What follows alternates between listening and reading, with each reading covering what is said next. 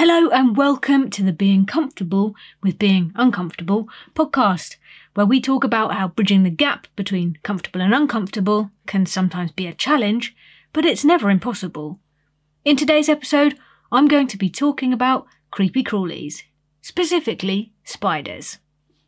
Even if you are okay with spiders, I'm pretty sure that you will have had at least one bothersome experience, perhaps in the shower, or on your body, or maybe even in your bed.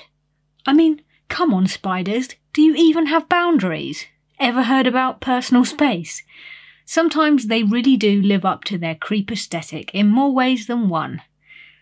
Growing up, me and spiders didn't get on at all. I lived with my parents until I was 19, and during that time, if a big 8-legged monster crept out from anywhere, my dad was summoned to sort it out.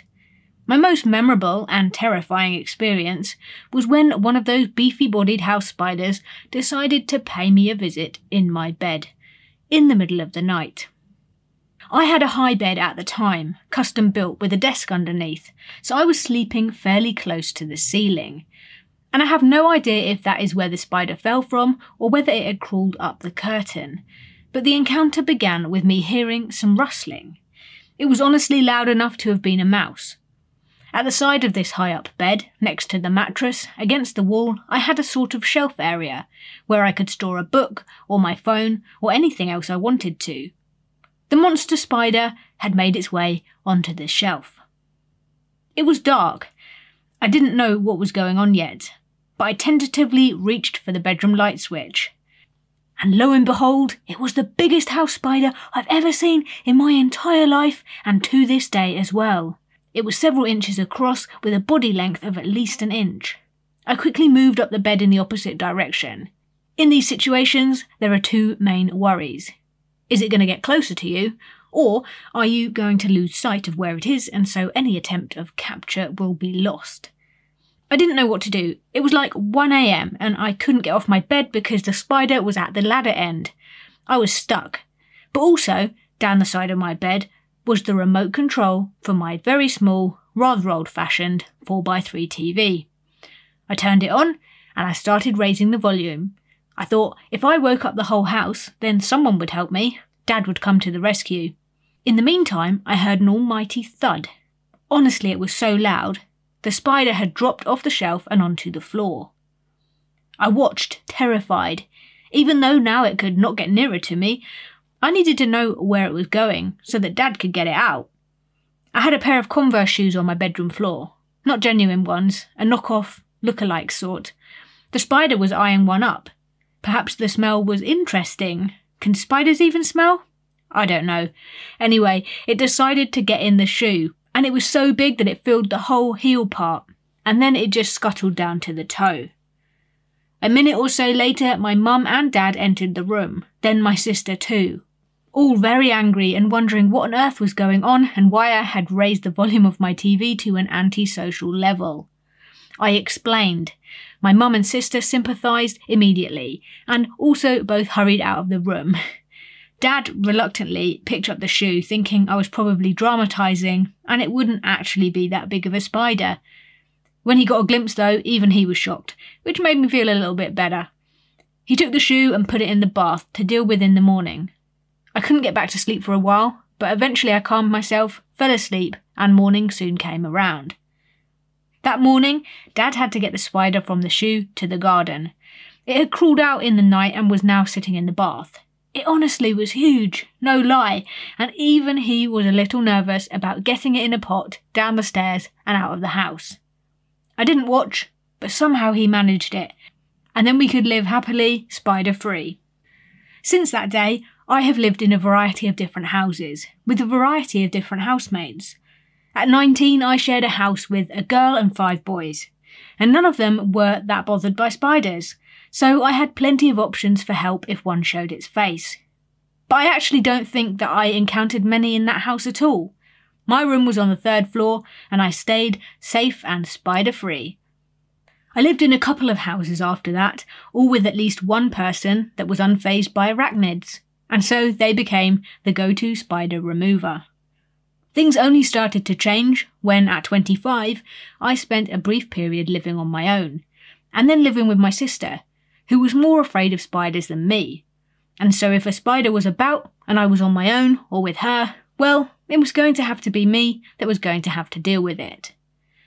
Before I mastered the art of calming myself enough to actually capture and release the little beasts, I'm ashamed to admit a spider, or two, did meet their fate inside the belly of my Henry Hoover. I felt bad, but initially this was the best I could do. I felt their pain though. What did they do to deserve that? What if that spider was me? How awful. This was a good motivator to change my ways. I counselled myself in whatever ways I could in a self-talk capacity. I reasoned with myself, a bit like with my phone fear. If you've not listened to episode 1 yet, I talk about that there. But I basically rationalised that spiders are not there to hurt me. It's likely just as scared as me, if not more. And if I can see it, I'd much rather capture it and release it into the garden than lose sight of it and be constantly wondering where it might be hiding. So now, when I am one-on-one with an 8-legged foe, I grab the closest pot, ideally a clear one, so that I can see where it is underneath, and then I slide under a thin sheet of plastic or a piece of junk mail. I open the front or back door and then take the spider in the pot to the furthest point I can, usually about 10 feet out from the house, and I carefully release it onto the floor. I've successfully completed this mission at least 20 times now. I'm even able to come to the aid of others. Providing you have a suitable pot in your house, I will take care of things no problem.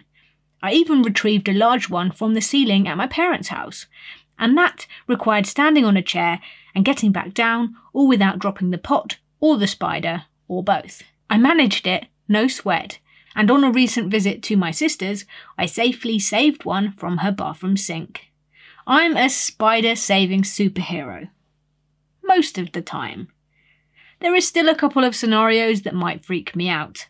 If it's really big and on me, or if it's really big and in my bed. In both of these situations, I am not going to be happy. Luckily though, these two scenarios haven't presented themselves in recent years. Are you afraid of spiders? How do you manage? I don't know whether we are born with arachnophobia or whether we learn it. I think it is likely the latter. I know as a child that my mum wasn't that keen, so I definitely witnessed fear of them early on, and maybe that conditioned me to have that fear too. The great thing is though, like many fears, you can unlearn them, and you can learn to interpret the stimuli in a different and more healthier way. If you ever find yourself living on your own, then you will probably find that you too make yourself braver a lot quicker. This was the key part to my own experience of becoming less afraid. Failing that, you can get a cat or a dog. They can sometimes help, but often they can be useless too, so it's not a fail-safe fix. Other known spider deterrents are to place old conkers in the corners of rooms, just on the floor. They're not too keen on those. Or you can spray a diluted essential oil, like lavender or lemon. Lavender also offends moths, so if you want to keep those out of the house too, then that might be a good solution. A tidy home can help as well. For one, it is easier to see something crawling about if you have a clear carpet, and for another reason, spiders just love a big pile of junk to hide out in. They're like fun play caves for crawly things. This is something that I'm still working on. I'm a tidy person with a slightly messy house. I say slightly. It might be ever so slightly more messy than that.